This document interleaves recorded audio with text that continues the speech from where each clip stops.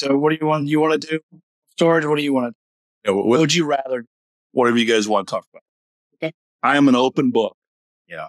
20 minutes long or so. So we'll talk about anything that long. For sure. I'd love just picking his brain. I'd love to know about syndicating money. Yeah, Like, I think we Do talked self-storage and syndicating? Yeah. what you do, maybe your path to get on where you are. And then you talk a little bit about why self-storage is off. Then you Sure. convert over to syndication of money and You guys worked your way into We can do that. Absolutely. Cool. Dude, I like the episode where I can just sit here and look pretty. I mean, you're up here syndicating money anyway. A little bit, yeah. working your way out of it. And trying to Can't get get out rid of of some of it and working on stuff. But The secret is instead of syndicating money, if you have one or two big private lenders, yes, where you could just buy it with Big debt, ones. then refi it once it's stabilized, and you own 100%. private line is better than that. Yeah, it really. Debt over equity. Yes, absolutely. So that's one thing You that can might. get- Yeah, it's Perez. He's has a lot of success with. So Mm-hmm. we need to find a few whales. His friends get friends. Well, he's got them locked. One of guys. I need to find some of my own. It's out there, man. It's out there. Those self-directed IRAs, they're out there. So Dan about Like- just like, hey, and then they're out fishing. Dude, that guy's I hope this makes a podcast. That guy's a bullshitter. Okay, that guy's a bullshitter. So, he could bullshit anybody. But yeah, they'll sign their checks to him. If they called us, Yeah, that's true. That's I'm true. pretty sure that was my entire career before you were Yeah, there. Do you want to get us started? what's this, number 6? Bar I think it's more than that. in the Investor Speakeasy. If this is your first one, we sit here, drink some bourbon. Try to bring different ones up a week. You probably see some people a lot.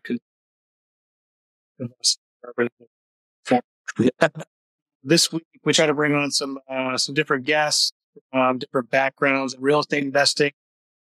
This week, we got Paul Beets on, just moved down here to the Indy area. He's done a lot of single family, multifamily. Now he's the big self-storage guy. So I think we're going to delve into that a little bit. And we'll probably start off with, you're from Detroit originally, so you don't know. Or you were in Detroit before. I was in when you Detroit. started investing. Grew up in Lafayette. Outside of Lafayette. Some of your backstory about how you started investing and your background, how you got to the self-storage. How did it all begin? What got you started here investing? Okay, so living in Georgia, beautiful Peachtree City, Georgia, and I had a big engineering job down there, and got one kid. Wife is very pregnant with a second. Actually, I was in the delivery room. My wife was in labor with our second. I was in the corner, the delivery room, conference call with a Chrysler executive. They were in a stop ship of some vehicle that I don't remember, with some issue I don't remember, but I remember that was my son's. Yeah. And so after that conference call, I got the look from my wife. This is not the she was promised. So at that time, I was like, something has to change. And I was a little disillusioned with my job. I'd been on the project for several years. I was like, I got to do something. So, we started, General Motors had been courting me since I had left Detroit, because I lived a long life in Detroit in the automotive industry as an engineer. General Motors had been courting me for some time. And General Motors, great company, great work-life balance. I had traveled internationally for 5 years working for General Motors. And so when I moved to Detroit, we had decided need to figure out a way to have passive income so that maybe in the future we could, live our own lives and get away from the day to day. I'm fairly ambitious, workhorse. And so General Motors asked me to work 10, 20 hours. I will. That's how we got started. And so I was one night, I don't know, my phone must have been listening to me because we were figuring out how can we get, find a different path. And I got hooked into home lines of credit. There's a company called Replace Your Mortgage, Replace Your University. And basically, you could pay your home off in 5 years using a home line of credit. And instead of paying my home off, I started investing in real estate. So bought my first property from Brian Snyder.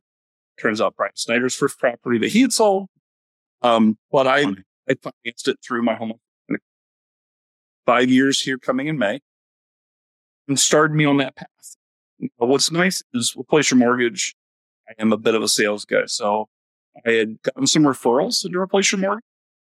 And because I brought some referrals in Replace Your Mortgage, they had me come on as like a part-time sales. In the evenings, I would take phone calls, sell these memberships to this program. And these people that are looking for lines of credit to money elsewhere as well.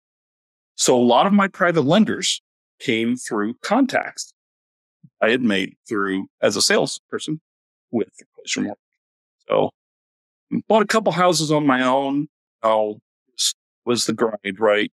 Put it on credit cards or the home equity line of credit, max it out or whatever, and realize, okay, let's see if we can figure out this private lending thing. And so I have a few private lenders, self-directed IRAs, found them administrator. They were nervous. I was nervous, but after the first of this time, what was this, like 2018, 2019, like looking back, is like, those weren't great days, but they were really great days, right? Because interest rates were very low. Housing stock was plentiful. I could buy a house, wholesalers for $27,000, rehab it for $60,000, they're appraised for $75,000 or $85,000. It was beautiful. The good old days. The good old days. So I did that quite a bit, and I probably bought more than I could afford, even with private lenders in 2019. I don't regret it at all, looking back, because during the pandemic, those homes doubled in value. So my portfolio, I'm only 50% leveraged on my portfolio because values just skyrocketed. So it was during the pandemic that my goal was 42 doors. Each door had to cash flow by 200 to 250 a month. So do the math. That's what I needed to retire when I started out. And I got to about 22, 24. I had a few duplexes that I've sold. And the pandemic hit. And this is like March, April timeframe. My wife did short-term rental management staging. And we were watching her business evaporate. Like short-term rentals, you get a lot of bookings in the summer, in March. People, especially after Christmas and New Year's, people start thinking about what am I going to do this summer. Right? March is like every day, ding, ding, cancellation. It was like Armageddon. So her business was drying up. And I was freaking out.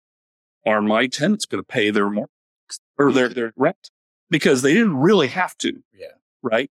I had mortgages on all of it because I had burnings, refinanced them out of private money. Mm-hmm. And I had a few rehabs going at that time, wondering, are the banks even going to refinance me out of those?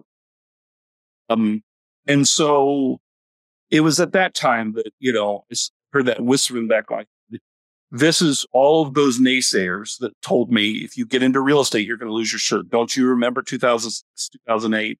You're going to lose everything if you get into real estate. And I said, this is it. This is my 2008. I'm very, very fortunate, blessed to have invested in Indiana, where the courts were fair. I don't think that they were pro-landlord. I think they were fair. If you didn't try to pay your rent, you didn't try to make a deal, you won. If you negotiated, if you paid something, if you did something, you stayed. And I had people that, they paid for months to get caught up. I was okay with that. I had some people I had to get a few, I'm pretty sure, professionals that moved in, and then even the courts gave them more time than I thought they should. So anyway, come 2020, was November 2020. I'm down in Indianapolis for the Investor Symposium in November. Mainstay. Yes. Say shout out to Mainstay, and if you're listening, thank you for bringing me to Indy and opportunity to meet my partner, Margaret. He was in Indy with his wife Marie, looking to invest in real estate themselves. I met them at one of the events there, and it wasn't until later after that where he and I had he was looking at mobile homes, other asset classes. I was looking at how can we diversify out of the single families. I was looking at maybe apartment complexes because, if one is being evicted, the others pay, stuff like that. But at that time, everybody was in a multifamily. Everybody was. And it was like super congested. Rates were super. Oh, it's insane. So finding a mom and pop, multifamily. Yeah, good. But at that time, there was probably 60% to 70% of self-storage facilities were still owned by mom. And I met a nice lady. Her name's Stacy Rossetti. She is not super well-known nationally, but she's killing it. She's got 20 self-storage facilities, I think almost 2,000 doors. Runs a mastermind, and I joined her mastermind fall and started looking for self-storage. About that time, Mike and I chatted, why don't we just pair up? Because self-storage is a different beast. It's a big beast, and it takes a lot on the acquisition, on the financing. It's a whole different commercial financing is completely different. And then operating them, it's not a passive investment. Self-storage is not. Now, for my investors, for my syndication of investors, it's passive. There's a lot of work. It's a business that you're running. Absolutely. Sure. And so needed a partner to come in and help. Mike was interested, and we got started. So it took us almost a year to close on our first one, but we had a really nice one, 250 units under contract in Davison, Michigan. And there was some title issues and cross collateralization issues were not disclosed. So anyway, wasted a lot of time on that, but got our first deal done, I think a year later. So it's November 2021. So what was, so from when you started getting the storage to a year later, what was the reason that so long could have been done quicker? Was it just a learning process? Well, it was definitely a learning process. So anytime I get into an asset class, you want to figure out how to underwrite it. Yeah. Underwriting self-storage completely different. Underwriting, single families.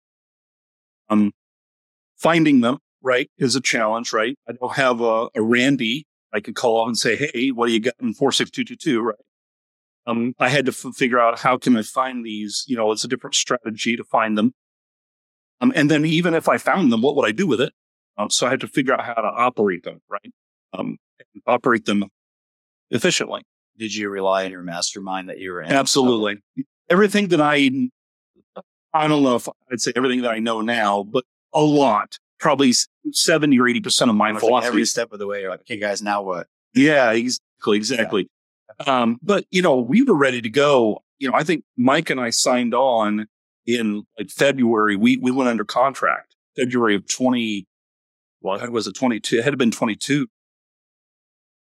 I had to have been 22. We signed on to went under contract. It was either 21 or 22.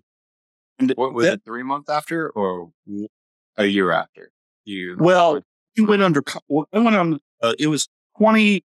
It was in the fall of 20 that I went into the mastermind, and I'm pretty sure it was 21. We went under contract on our first deal. That's amazing. So 3 or 4 months, right?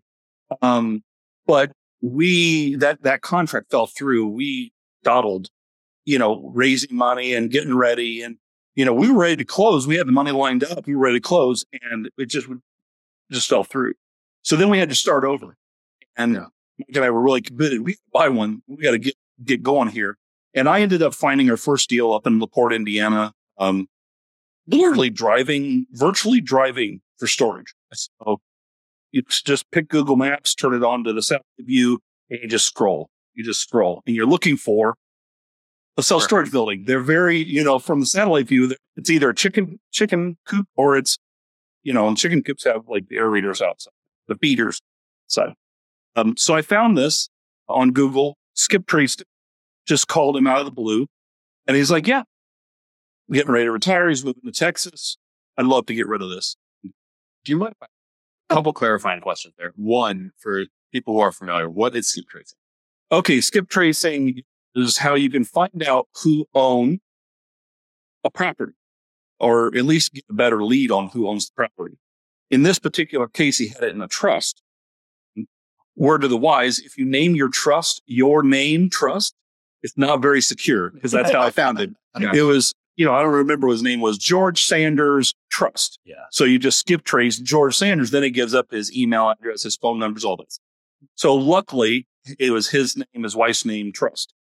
You need to come up with something, Speakeasy 123 Trust or something that's more, it would have been almost impossible, right? Montana or something. Yeah. Right. Yeah, exactly.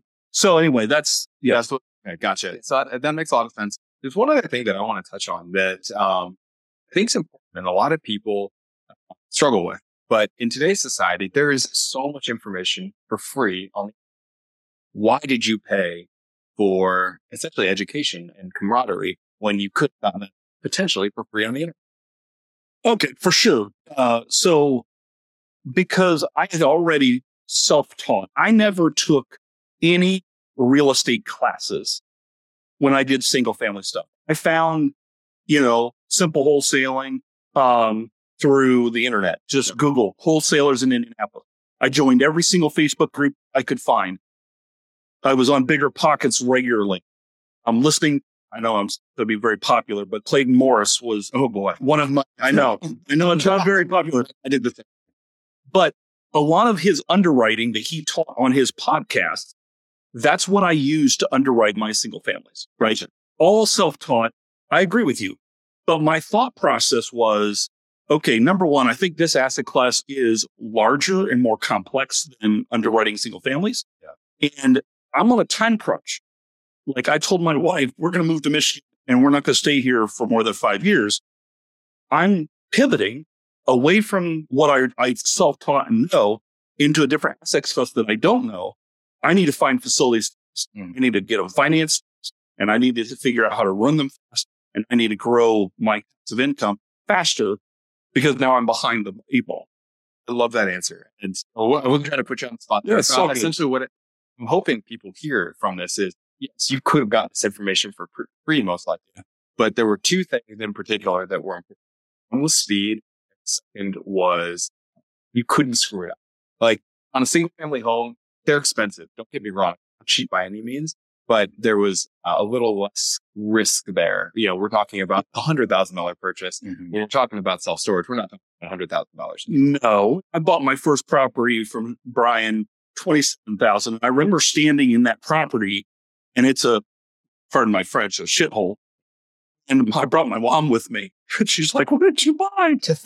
What did you buy? They're going to be bankrupt. Yeah, exactly. I mean, it was bad. I think my wife said, oh, yeah. Right. But instead of 27,000, now we're talking about 2.7 million, right? Yeah.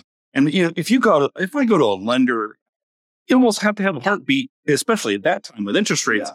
They'll refinance that for you, right? If you got a heartbeat. 2.7 million, where's your business plan? You have to see some credibility. Yeah, I want to see some credibility. You have a history of doing self-storage. Do you know what you're doing? Yeah. Stuff like that. So you can learn that. You can fail and learn. I actually believe failure is one of the greatest teachers. But I didn't have the time to get, the school hard knocks. Or the bank account. Or the bank account. And I really, really believe this. I just bought into day trading, not to change subjects, but I want to learn day trading, and I don't have the time to teach myself. You can learn it from the internet. I really believe buying into education it pays dividends. Just something to ask questions. Let's bounce ideas. I'm trying to search and see if somebody's ever asked this question before. It may not have. And find reputable sources. Send an email and say, hey, there's a situation. What would you do in this situation? You've gone through this. Yeah. Stacy Rossetti's course, not to give her a pitch, she deserves it. She does a great job, right? She'll teach you, soup to nuts. Joe off the street, I don't know, have any real estate knowledge. If you want to buy a self-storage, this is how you do it, all the way to the how to operate it and tips and tricks on how to operate it. She even has a facility owner's mastermind where they focus. That's one of the downsides of some of these other things. Like, okay, now I've moved on from the beginnings. I'm operating 6 self-storage facilities. Like, I need to collaborate with other. Level, yeah. It's a next level, right? So I bought into the lifetime membership, and it pays dividends over and over. Really, it does. Oh, Great. So I probably diverted us there a little bit. no, it's all good. But do you, potentially, last question I've got on the education piece, I think that there's potentially value in people doing the same thing, even in smaller asset classes, like you're day trading in homes. Yeah. Space thing, wholesaling, all. Absolutely. Absolutely. And especially flipping, and even like I learned a lot, School of Hard Knocks, on doing the build process, what to do and not to do. What types of countertops, what types of, we started putting the same LVP in every single place. Right? You'd have commonizing your bill of material. And that's one of the things I taught Mike when he first came to India is, you're going to go into, because I had a few vacant at that time. So I'm going to show you 3 of my properties. They're all going to look the same. They got the same canvas. They got the same LVP. They got the same agreeable gray. So and we've got cans of agreeable gray. We've got boxes of, I think it was washed oak Dove, and we just rinse and repeat, simplicity. Who teaches you that? Right? The internet's about, unless you're in these groups or asking these right questions. So the system and process for. Yeah, and learned. The first property I put a different LVP in, and then it cracked, and I ran it, and all we had was washed up Dove. What are you going to do? So, I think buying into masterminds and continuously learning and educating yourself, even if you've been successful already, it's well worth the money. Absolutely. Fantastic. So anyway, we went under contract. It fell through. It took some time to find the next property. I believe that we went under contract and closed in November of 21 on our first facility, very small facility. And, we made the mistake here where it had a small commercial space. It was rented by CSX. It still is. I mean, it had one building, like 36 units, but it was on 2 acres. And so when we did the underwriting on the numbers, we did the underwriting to say, we're going to build out, and the numbers don't work until we build it. That's a mistake. Now, any build out we do, it has to cash flow as it sits. And then the build out's the cherry on top. But that place we did build out, it's, 80% full. It's doing well, And so then I think it was in 22. I think we bought 2 or 3 facilities in 22. And then we bought 2 more last year. So it makes 6. So it's been very good, to pivot into, when we first bought that first facility, we bought it for, I think it was $450,000. So we had 2 investors. We brought them together. They were friends. The bank, they did 80% LTV on the purchase and 80% LTV on the build out. It was like, like 3 and 3.75, 3.75 or 4. Oh, it was unbelievable. It's like Mike and I were laughing. Free money, right? And it was probably 6 months after that the interest rates started going nuts. But anyway, so it ended up being a very good deal. But as we went on, we got bigger and bigger. And one of the things we realized didn't come from Stacy, but you realize as you start to buy, is that instead of managing, 10 self-storage facilities that have, let's say, 20 units apiece, it's better to manage one self-storage that has 200 units.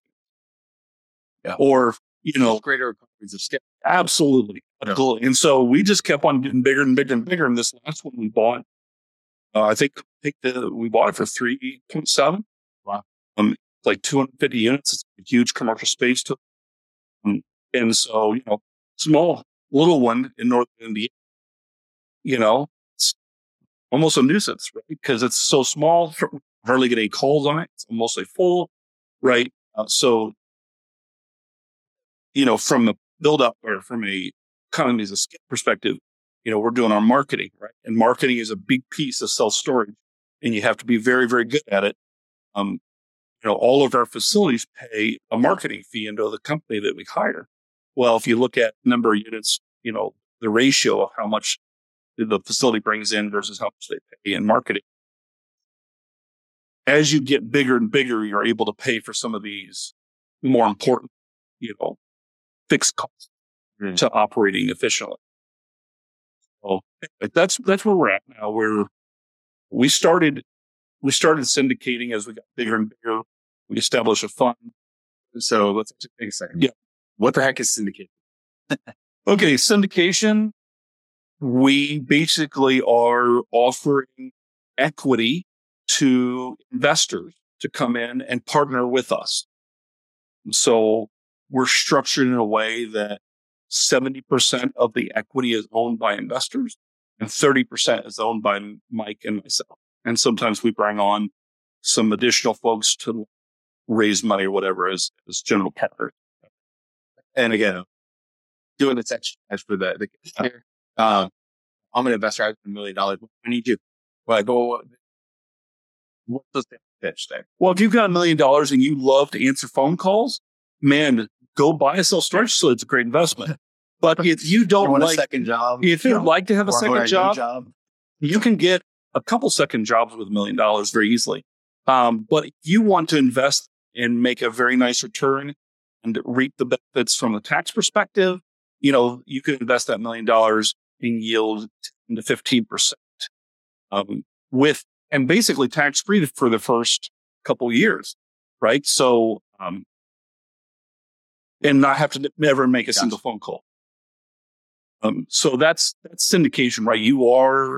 Our investors, our partners that have come in on these deals, they are equity owners. They own a piece of the self-storage facility. Now, when we formed a fund, now the fund owns multiple self-storage facilities. So it's even greater diversification where Muncie, Indiana and Memphis, Tennessee, you're invested partially into both facilities and those are both cash flowing. So one's doing well and one's they are feeding into your distributions, but you own a fractional amount of both of those facilities. So, no, I think that makes a ton of sense. I was just trying to explain the value of being a passive investor. We all have our IRAs that are sitting there that we're passive investors and Apple, Google, all of their company, they get to do the same thing, but get the benefit of the growth and the cash flow. Absolutely.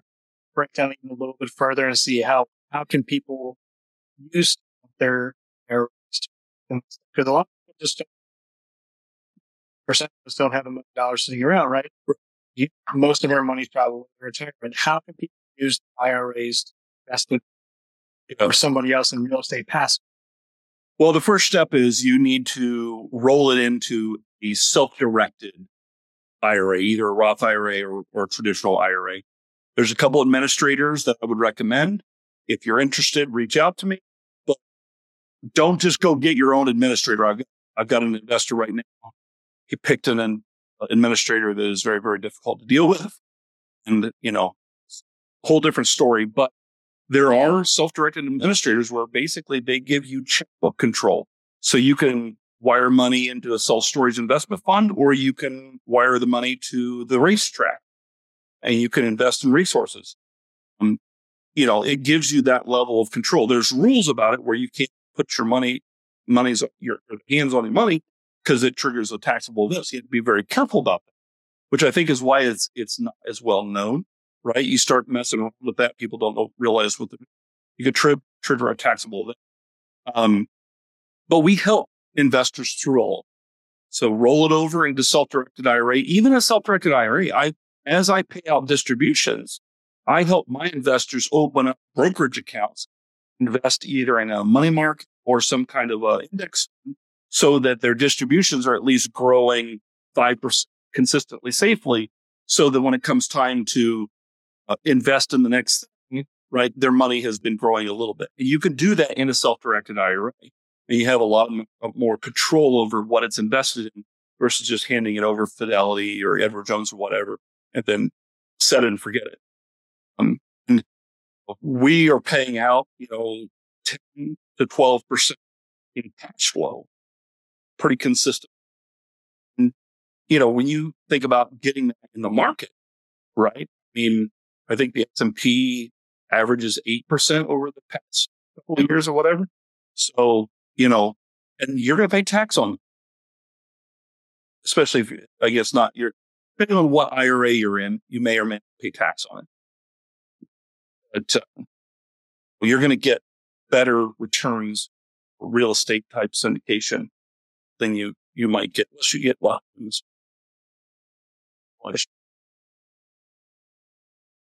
So we've got probably 50% of our investors have self-directed IRAs, and they're getting those distributions on a regular basis dropped right into their IRAs. And what's really powerful if you have a Roth IRA, which is after tax money goes, but then you can invest it in a syndication 10 to 15%. At the end, you don't pay any tax on those returns. You already paid the tax because you already paid the taxes. So that's.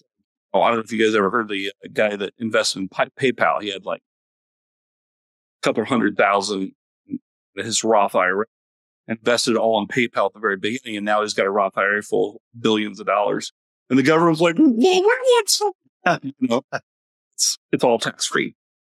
So, Seal, right? it might be. Yeah, You got a seal. He's unpopular for other reasons. No, for sure. But it's a good example of how Main Street can grow a tax-free account through real estate and have really strong returns. They can be tax-free returns. And then, of course, if you're investing not from an IRA, you just funds from your account, truly is tax-free wealth, or at least in 3 years, depreciation. It's very strong returns for. Yeah, absolutely. Well, I know there are a lot of people at different stages of their investing career. Some of them may just be starting. Some of them may be a little bit further down the path, where they're starting to think about syndicating. They think about raising debt themselves. Do you have any advice for people that are looking to start doing within their own network, their own portfolio? Yeah, I mean, I think what I was always told when talking about raising capital, either debt or, private lending or for capital partners and a syndication, it's kind of like a donut. And it's really your sphere of influence. So you start with friends and family, and your family will get tired of this, but it is what it is. In every family outing, every family event, every family reunion, you're talking about what you're doing in real estate. And you don't necessarily have to say, "Hey, Randy, you got any money I can borrow?" It can be, "Hey, Randy, some investors, I just did distributions. We paid 10%. Yeah. And Randy's like, "Oh, wow. I made 3% of the market. Well, if you're interested, let me know." So that's how the conversation starts. This is what I'm doing. And that's why we're right here on this podcast. This is what we're doing. This is what we're going out doing, and being successful. So then once you get past your friends and family group, it kind of goes out to another, extended group. And that's a little bit harder. Networking at different events, going to real estate meetups, joining podcasts, stuff like that. And then, once it gets out to the far end, you have to start thinking about, SEC compliance and advertising and stuff like that. I've had a lot of success. It's like you need to be where the investors are at. So, like I said earlier, I worked for a company that, they sold a product to a group of people who were looking to refinance their home. We're looking to pay their homes a lot more quickly. And oh, by the way, they've got some cash to do it with. And oh, by the way, they're looking to get a better return than the market. How can we help you do this? And so I was very, very fortunate to have access to a lot of people. Some of them became clients, some of them didn't. Some of them became loaners, some of them didn't. But, it was really, again, just talking about what am I doing? It's not hey, do you have any money that you'd like to invest? This is what this is what I have going on. This is what I do. These are the returns that we're seeing, talking about what you're up to, what you're out. I think the more you do that, the more you talk about what you're doing in the right groups, in the right places where these people, that's where you end up with, lenders coming in. I don't know what the statistic is, but there's like $1 billion or more of retirement funds that are not even invested. They're sitting in cash in self-directed IRAs or Roth IRAs. People don't even know what to do. And it's all out there. It's ready for you to come in and help give a better return than sitting. That's such a smart approach that you said there. And sorry to cut you off. What you said there, that most people don't understand in sales. Most people think should be coming to you. Hey, this is what we give you. Where the difference is, what you're saying here is talk about what you're doing and what you're doing for others, and then let them come to you. It changes the power dynamic. Absolutely. Absolutely. And, I really see it as a partnership. I'm not out begging for, I don't need the money. I couldn't do the deals without that money, but I don't need it. I'm here to help you. And by helping you, you're going to be helping me. And so it's a win-win scenario. I always am looking for win-win scenario. And oftentimes I've ran into situations where whatever they got going on, it's not a good fit for me, right? I can't give you what you need. Like I had a guy come to me. He said, I need to retire in 3 years. Look, we're going to hold these self-storage facilities for 7 years. That's 5 years and you retire. It's illiquid. It's an illiquid investment. Now you'll get distributions, but can you live off those distributions? Probably more long-term. It's more long-term, right? So, it's great for those 30, 40, maybe 50-year-olds there. If you're 65 and getting ready to retire, right, exactly, right. It's probably not a good thing, right? So, everybody has their own goals, their own situations. And I'm always looking for a win-win. And we really present it as that. To go on top of it, there are regulations on how to actually advertise some of the stuff to people. How you can't. So can you go into that a little bit further? You can't basically go on Facebook and go like, hey, this is the hit for private investors. Here's your return. Yeah. He's not a lawyer. You're a lawyer. Or a lawyer, new CPA, nothing. Correct. Yeah. So number one, anytime that you syndicate where you trade equity for an investment, by definition, that is a security, right? And any security attorney will tell you, encourage anybody that's thinking about doing a syndication or maybe even investing in a syndication to consult an attorney, because I'm not one, but bizarre. There's 2 exclusions, right? One of them is, I think it's a 506C. The other one is what they call the good deal exclusion, which is it was such a good deal that nobody complained. And so even though it may have not been legal, it worked for everybody and nobody complained. I never liked the good deal exclusion. Right? That's a little scary to me. Right. So, Mike and I decided early on, we're not going to take the chances on the good deal exclusion. So our fund that we established was a 506B. And what that meant was we could take both unaccredited and accredited investors. Now, what does that mean? Well, that's a little nebulous as well, right? So accredited investors, I think you have to have such a net worth, you have to make so much money, and over like such a period of time. And a little bit of it is, like a self-certification. I think you can get an official certification from a CPA, consult your attorney on that.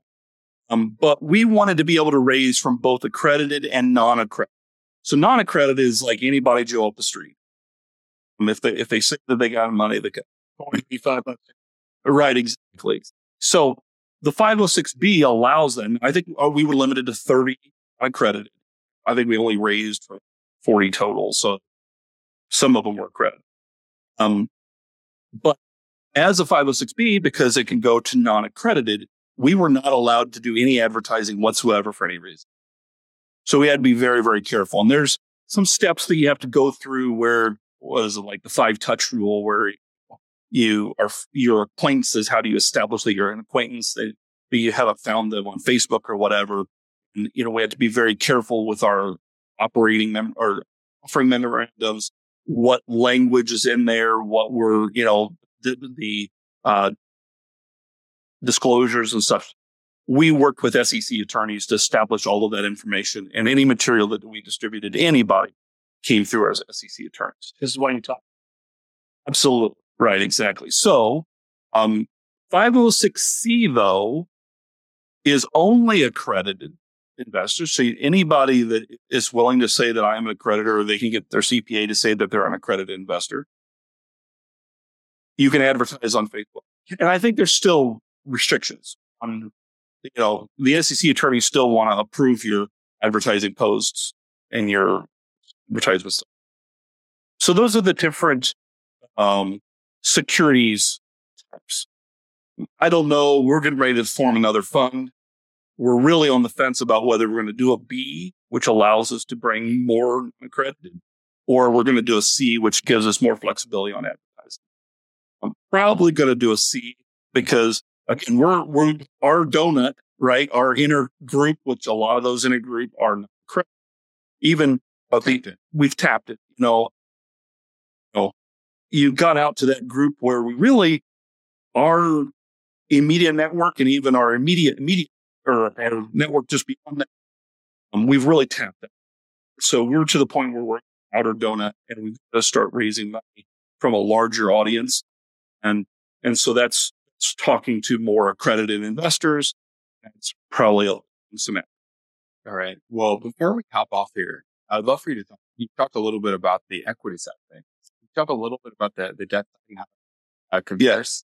Yeah, absolutely. So before we got started, we talked about, you can invest in real estate or get financed in real estate through private lenders 2 different ways, right? You can offer debt, and you can offer, and the equity side is the syndication and ventures and stuff. So most of my BRRRR deals were debt. And so basically my private lenders, they've got self-directed IRAs, and let's say they've got 150,000 in their self-directed IRA. I'm going to go to Randy, and he's got a house in 46222, and he's selling it for. So this is what I did. I'm not going to encourage people to do this because I think you got to know what you're doing. But I would borrow the full 150 out of the self-directed IRA. I would buy that from, and they'd drop that 150. They just wire it from the self-directed IRA into the title company. The title company, I would always use their attorneys, would draw up a promissory note and more. And so, like, if I was hit by a tractor or disappeared to the Caymans, they still had an interest, a financial interest in the property. They could foreclose on me just like a bank could, and they could take that property. Now, none of my private lenders ever won a property, but it is just a level of security, especially some of my private lenders that just take.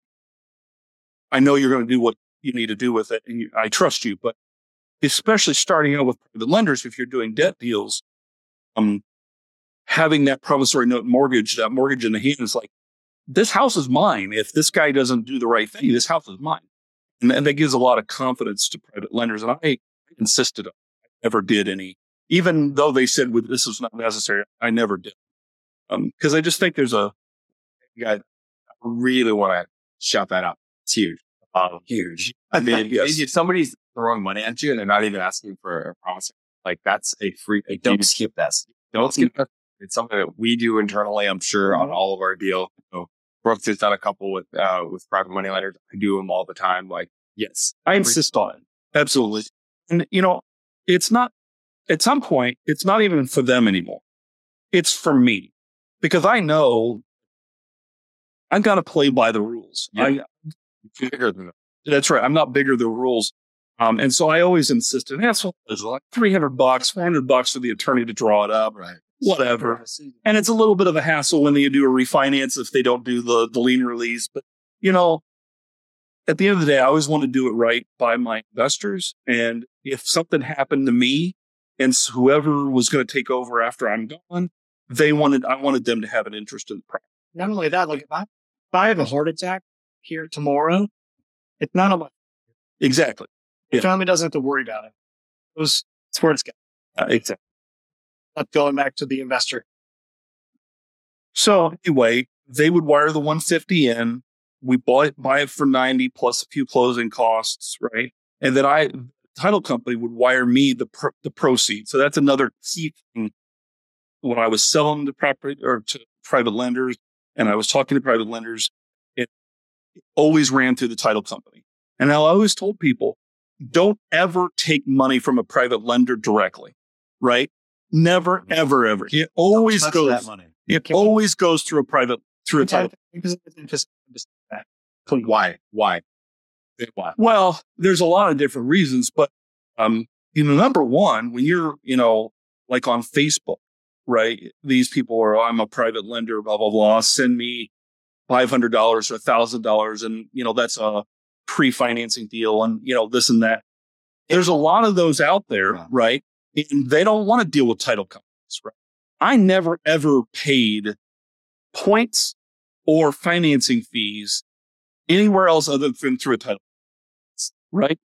Don't ever, ever, ever pay a lender for anything. I've even gotten after, there's been some banks that asked me to pay for the appraisal up front before I got to the settlement statement. And I said, hell no, put it on the settlement statement.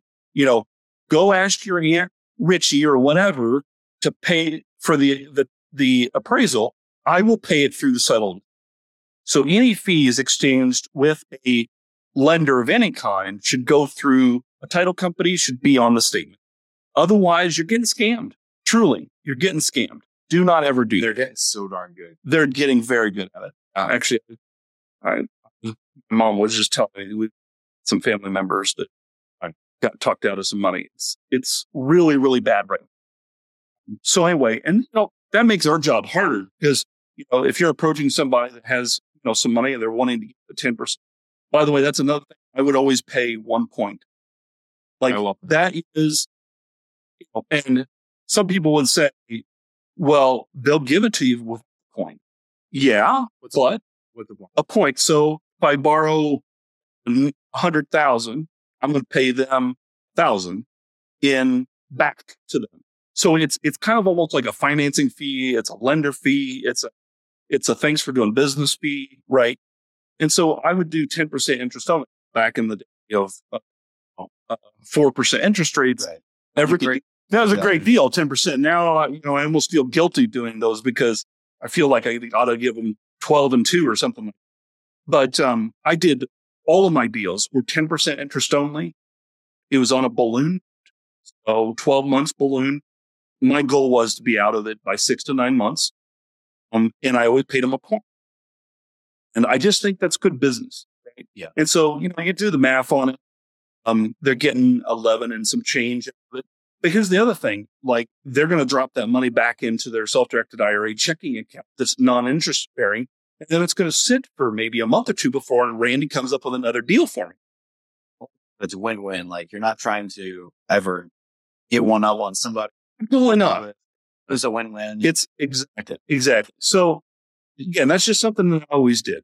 And I could have saved thousands of dollars by negotiating at one point. But the truth was, like, look at what I have, my portfolio I own, personally. That's one of the benefits of debt is if you find a lender, even if I could find one for self-storage, let's find a self-storage that's $1 million. I've got a lender that will loan me $1 million on debt. So I don't need to go to a. Then I'm going to pay a point, which I don't know, what would that be? Would that be 10,000? Yeah, it'd be 10,000. But anyway, then when I go to stabilize the self-storage after a couple of years and refinance it with a lender, now I own that self-storage facility. Me and my wife, nobody's involved. And that's the benefit of, doing a debt deal versus a syndication. Not that I love my partners, I love my capital partners. I love paying dividends to them and seeing their retirement, can grow. and them sharing in the tax benefits. But there is some nice benefits to owning a property just you, right? So that's putting into all. Absolutely. Absolutely. So anyway, I'm buying this 90,000 deal from Randy. They wire the 50 in. So I take the 60 and I use Profit First. I don't know if you guys Profit First, really amazing system. If you're any kind of business, transformed how we do our self-storage stuff. But I have an OPM, other people's money account. I take that 60,000 up. So any income that comes in, any principal interest they're separate accounts. That OPM, and I only use OPM for that property for that rehab. I never really got to that point where I had like multiple rehabs going all at once. Thank goodness. If I did, I would have had OPM 1, OPM 2, or OPM, Alabama, or OPM Union, or whatever. Yeah, to keep them. Well, Alabama is just because I had a Union on there, Beets Hendricks. I'm familiar with some of those streets down there. But anyway, I would have that separate. These are the lenders, and this is their money. And when I go to refinance this, if it doesn't appraise, that money has to come out of this account and give it back to the private lender. Right? I love that approach. So just being a good steward of other people's money, I think that benefited from it, right? So you do the right thing, begets future success. So before we wrap up here, I'd love for you to help me the way that we form some more. I'm going to talk faster. If we're to rank the money, and I'm interpreting it, it's would you place in like the order in which you personally?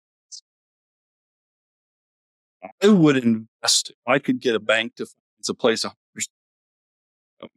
I think I'll probably get some haters for this, but I would take financing first. Dave Ramsey.